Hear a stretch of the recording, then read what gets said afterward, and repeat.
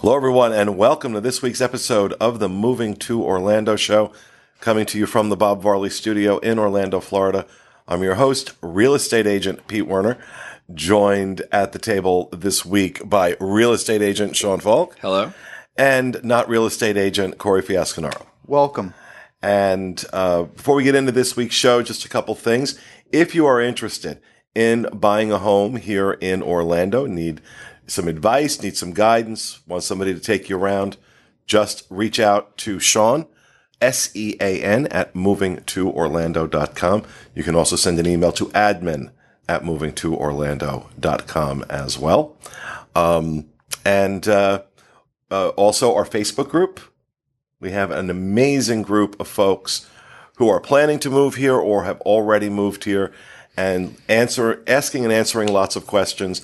Over 11,000 people in that group right now. It's a really wonderful group. Be links to all this stuff in the show notes just below this video if you are watching us on YouTube. And I should mention, if you're watching us on the Diz Unplugged YouTube channel, that's awesome. We love to have you. But I also want to make sure you know that we have a separate channel just for Moving to Orlando content. It's youtube.com/movingtoorlando. And these shows go up on that channel as well. But also, we're putting up content that is unique and specific, especially a lot of our home tours. People are really enjoying the home tours that we're doing. So please head over there, youtube.com/movingtoorlando. And check out that and subscribe. Please subscribe. This week, folks, we're going to talk about 5 reasons why you should move to Disney World. Of course, we're all huge Disney fans in this room, as is evidenced by the shows and websites that we have produced and created over the last 23 years now. So for those of you finding us on YouTube that are not aware of any of that, head over to Diz Unplugged, or youtube.com/Diz Unplugged. You'll see all of our videos. If you're watching us on Diz Unplugged, if you already know about all that stuff, but may not be aware that we also have a YouTube channel dedicated to Moving to Orlando, youtube.com/movingtoorlando. Please subscribe to that. But we'll have links to everything in the description below this. But I had put an article up on movingtoorlando.com a few weeks ago that talked about 5 reasons to move, or why you should move to Orlando as a Disney fan, clearly.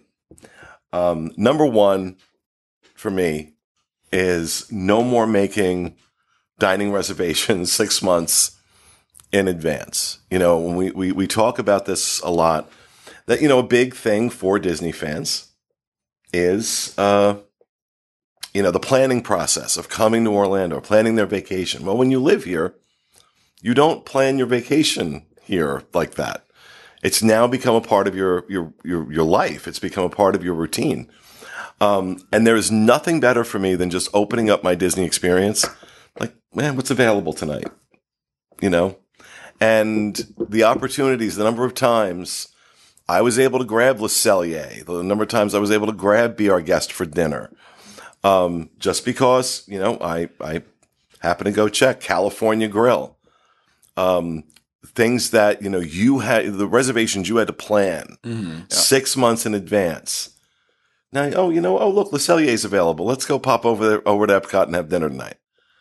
And think about your local restaurants, wherever you're from, and you have your favorites, and you're like, want to go grab a bite to eat here tonight? Oh, so-and-so wants to meet over here. Now it's changed to, hey, let's go grab a bite to eat at Magic Kingdom. Let's go to Jungle Skipper Canteen. Like, stuff like that you would, like Pete mentioned, have to plan for a vacation months in advance. And a lot of times, like, when you plan some of these hard-to-get dining reservations for a vacation in advance, you might find that you kind of change your mind later on. Like, you might feel like, oh, I booked this Ohana reservation for a Magic Kingdom day this Saturday, the 24th or whatever.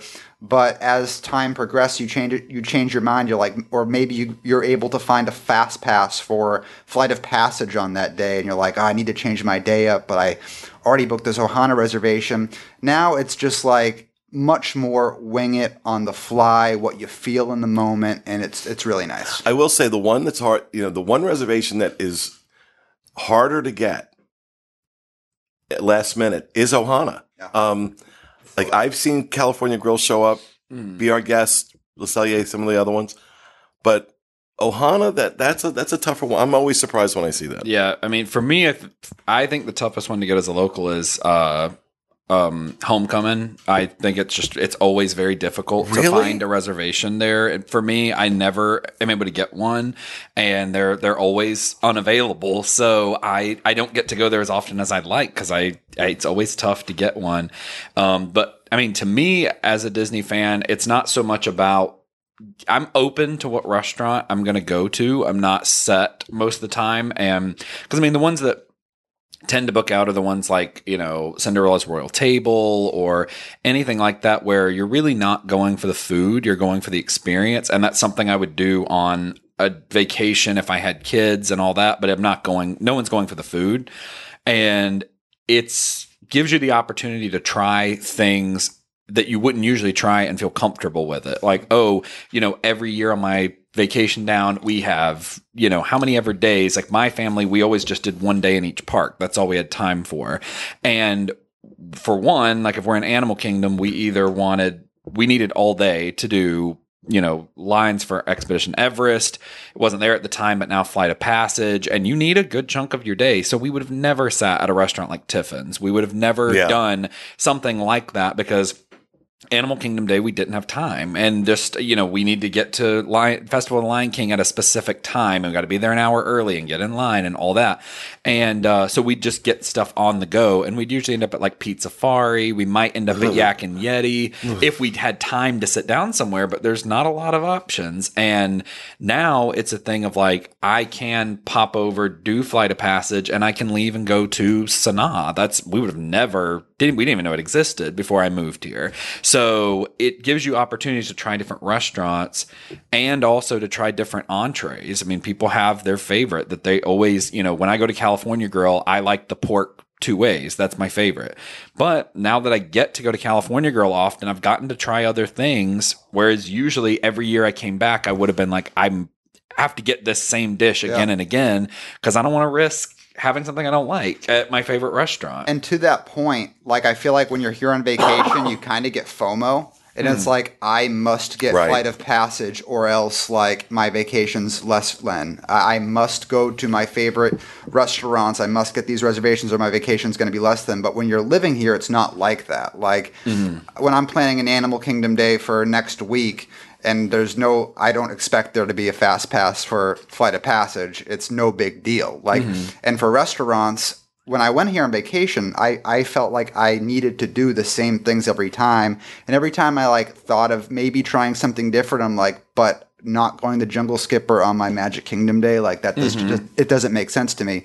Now it's like I can branch out, try all the different restaurants and not fear of missing out because you're next door. So yeah. A big one for me is, I have really found I love Restaurant Marrakesh. That's one of my favorite restaurants, and much to my chagrin. Yeah, I really like Restaurant Marrakesh, and I never would have thought that I liked that type of food. It's nothing I would have ever tried. It's not because you always see, food from North Africa or the Middle East or anything like that, and it's usually in these hole-in-the-wall kind of restaurants. There's really not a chain of Indian restaurants or not a chain of like, Middle Eastern cuisine.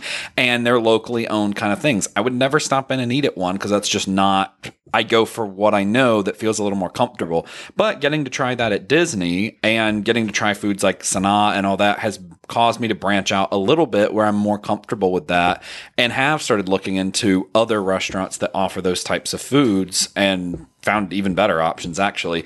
But it was a good starter location to branch out. All right. Reason number 2, for me anyway, I think this is for a lot of people. Disney Cruise Line is only an hour away. And you get Florida resident rates. And those Florida resident rates can be really good. Depending on the sailing, depending on the time of year. I've seen, we just did a Florida resident rate. We had 2 balcony staterooms on the Dream for a 4-night, and I want to say grand total for both rooms out the door was like $3,800. So had I paid, the prevailing rate, it would have been a bit more expensive On 2 rooms, yeah. especially on 2 rooms. So I probably would have paid that for 1. So, yeah, you got to keep checking. On the Diz, we do publish weekly what discounts are available. We'll have a link to that in this as well. But, now granted, our situation's a little different. We work for ourselves, so we're able to just say, yeah, you know what, we're going to take a long weekend, or we're going to do a 4-nighter or something. But still, having that accessibility. Again, think about, we talk about the planning for, a Disney vacation, and same kind of applies for cruise line.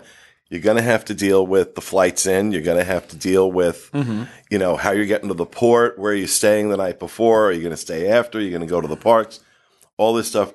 Whereas, like for me, a Disney Cruise Line out of Port Canaveral, that experience is, oh, look, there's a good rate. Yep. What do we say? We head out. Yeah, same. I cruise often, and I love it. My first cruise was back when I was living in Tennessee. So I do the whole thing of flying down, catching the bus, getting transferred over, I was pretty nervous because like the airport obviously is only going to do the shuttle service from MCO over to Port Canaveral the morning of the cruise. So we felt the need to fly out that morning, and where we lived was 2 hours from the closest airport. So our day started at like 2 or 3 o'clock in the morning, getting up, getting our stuff together, driving to Nashville, waiting on our flight to get there 2 hours early, and then flying. And by the time we got to Orlando, we were exhausted. Yeah. And I'm like, we've been up since 2 a.m. and we're just now getting to this bus to get over to the port. And it was our first cruise. So like we had the adrenaline and the excitement and everything. And so it worked out. But now at this point, I'm really glad that I just know I got a cruise tomorrow. I'm going to wake up I'm more comfortable with it now. I'll wake up about 9, make my way over around noon, 1 o'clock. We got cash. I'm the last one onto the ship, so that's my plan there. Park at the port, park off site. Doesn't really matter. Whenever you get off the ship, you're just free to go about your life. And for other people, they have to like get back to the airport or get over to the parks because they got to start their land portion of it. And it's just chaotic. It is pretty cool after a cruise. You get off the ship when you feel like it, and an hour later you're home. Yeah. And yeah, that it's a nice perk of living here. It's a nice perk of living here. Number 3 on the list, staycations. Just because I moved here doesn't mean I don't like to spend time in the resorts. As a matter of fact, just was at Bay Lake Tower. And it's also why I live here and I bought Disney Vacation Club, right? So I have those points. I'm not spending cash. I am spending cash, but it's a little different. It's the difference between renting and owning. And being able to take some points and go stay at the resorts. And again, not have it be a thing. Yeah. And it happens almost every time when I'm going to stay at the resorts. And it happened when I traveled here too. I forgot something. I forgot to bring a charger. I forgot to bring this. I forgot to bring that. Except now, instead of racing around trying to find someplace local to buy it, I can just run back to the house, grab it, and bring it back with me. And still be kind of wrapped in that Disney experience, still, have that experience, but not have to go through all the like I said, I love to travel. I just hate the process of getting there. So this, I kind of get to have that experience of traveling, but without all the hassle that goes into it. And for me, it's like, there are things that are better about Disney World for coming on a vacation, and there's things that are better if you're a local. I think the things that are better if you're a local far outweigh any cons, but one of them I would say is you kind of ditch that anticipation and excitement of the planning process. And for me, the staycation, I own DVC, and the staycations that I do, that allows me to still have that. I get to plan little weekend staycations, few nights at the DVC resorts, plan out my fast passes, plan out my dining, and then re-enter that little Disney vacation bubble. Because when you're here as a local, it's like you're going to the parks for the day, grabbing dinner there maybe, and then you go home at the end of the night, and then you go back to your regular life of doing work, doing errands, all that sorts of stuff that go to, just living. Whereas when you're on vacation, it's like usually for most people, for that period of time you're here, you're just in that Disney bubble. And staycations absolutely bring that part of the magic back for me. Maybe I might be missing out on it. I have not done a staycation technically. I have stayed at I'll do like one night, and only because of like working with the Diz. Like we might have a night that we're able to stay in a room. I've never gone rogue and done that on my own. I have a house that's like 15 minutes away. So like even from using DVC points, I own at Aulani, and I'm only using it at Aulani, Vero Beach, and Hilton Head. It's not that I have no interest. I just it just doesn't feel like a good use of my points. I bought a house. Like I'm living in it. So okay, that's my thing with it. So. Okay. Last August, Dream's 20th anniversary, I used my points to get that cabin at Copper Creek. Mm-hmm. You don't think that's not? It was amazing. I live here. It's nice to be on site. I think it's really, really cool to be on site. I will say I've enjoyed getting to try some of the different resorts that I've never even been in. Before I moved here, I had never stayed really at a deluxe resort. I had done Riverside, and we liked Riverside, so we would always just book Riverside. And it really has opened me up for giving advice to people on great places to stay. I love popping in to do certain experiences like Wanyama Safari or eating at certain restaurants or anything. I just don't feel the need to do it. I know there's a lot of people who do, and that's great. I just don't think it's for me. Oh, I love it. And I'm going to tell you, I think the cabins at Copper Creek are the best accommodations at Disney World. They're beautiful. They are absolutely stunning. And it does such a great job of capturing that.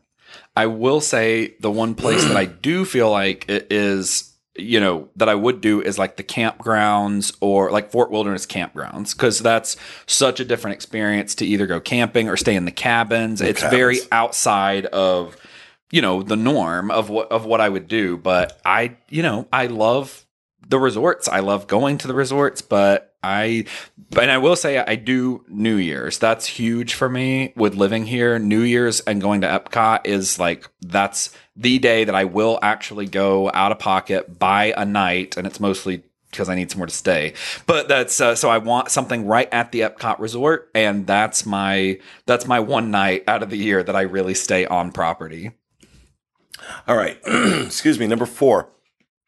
No more waiting to experience the newest ride, show, attraction, restaurant, hotel, you name it. The worst time for a Disney fan is the period between the time something new and exciting opens and your next vacation. Yeah.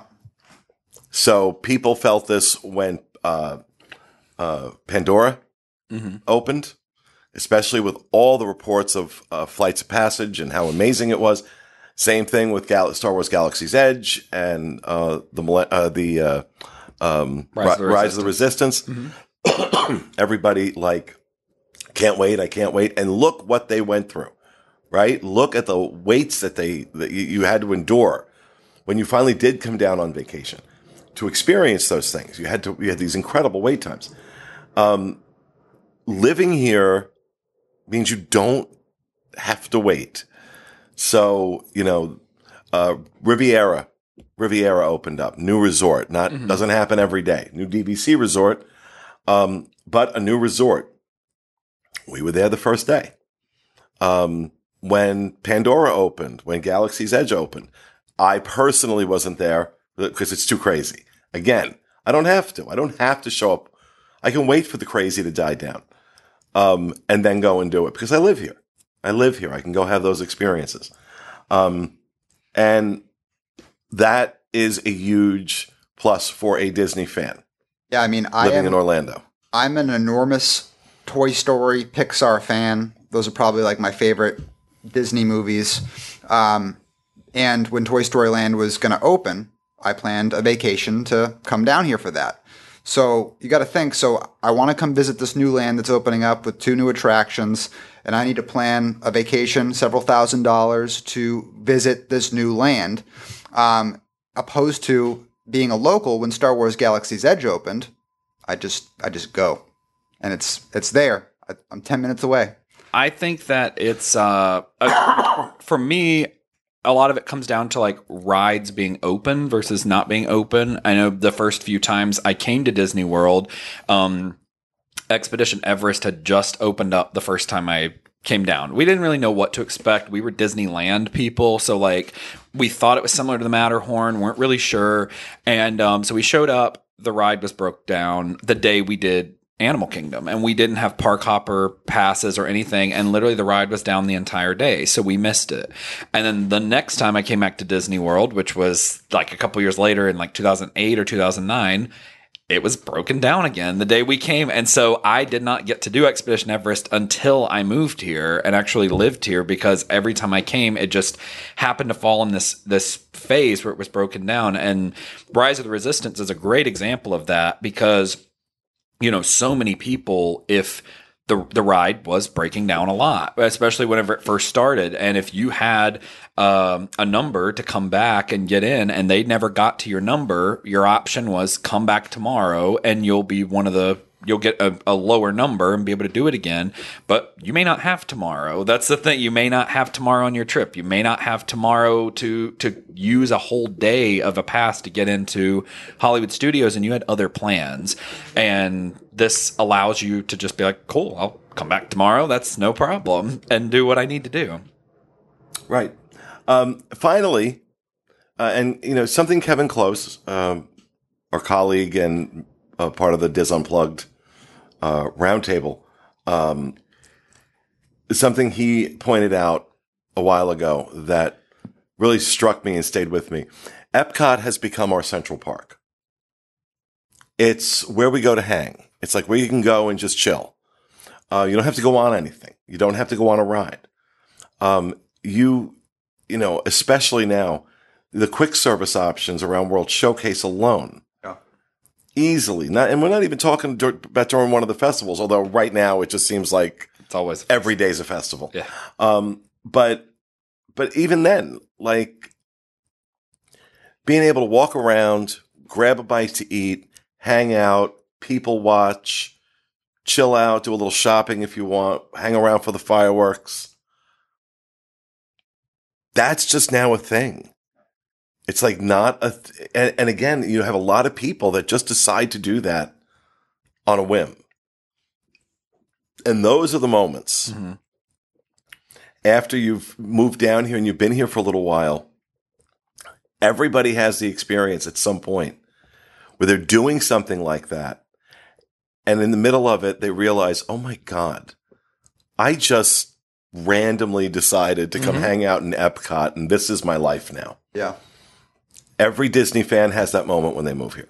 Every one of them. And I'm sure when you're back home, wherever you are right now, and you're like just thinking about your next trip, you probably have conversations with the people who travel with you anyways, being like, wouldn't it be just so, don't you wish you were just in Epcot right now? Like, just walk around for the day. And like, I remember me and Haley used to have the conversations about like, if we could teleport ourselves one place in the world, you could teleport yourself and then teleport back. Epcot was the place.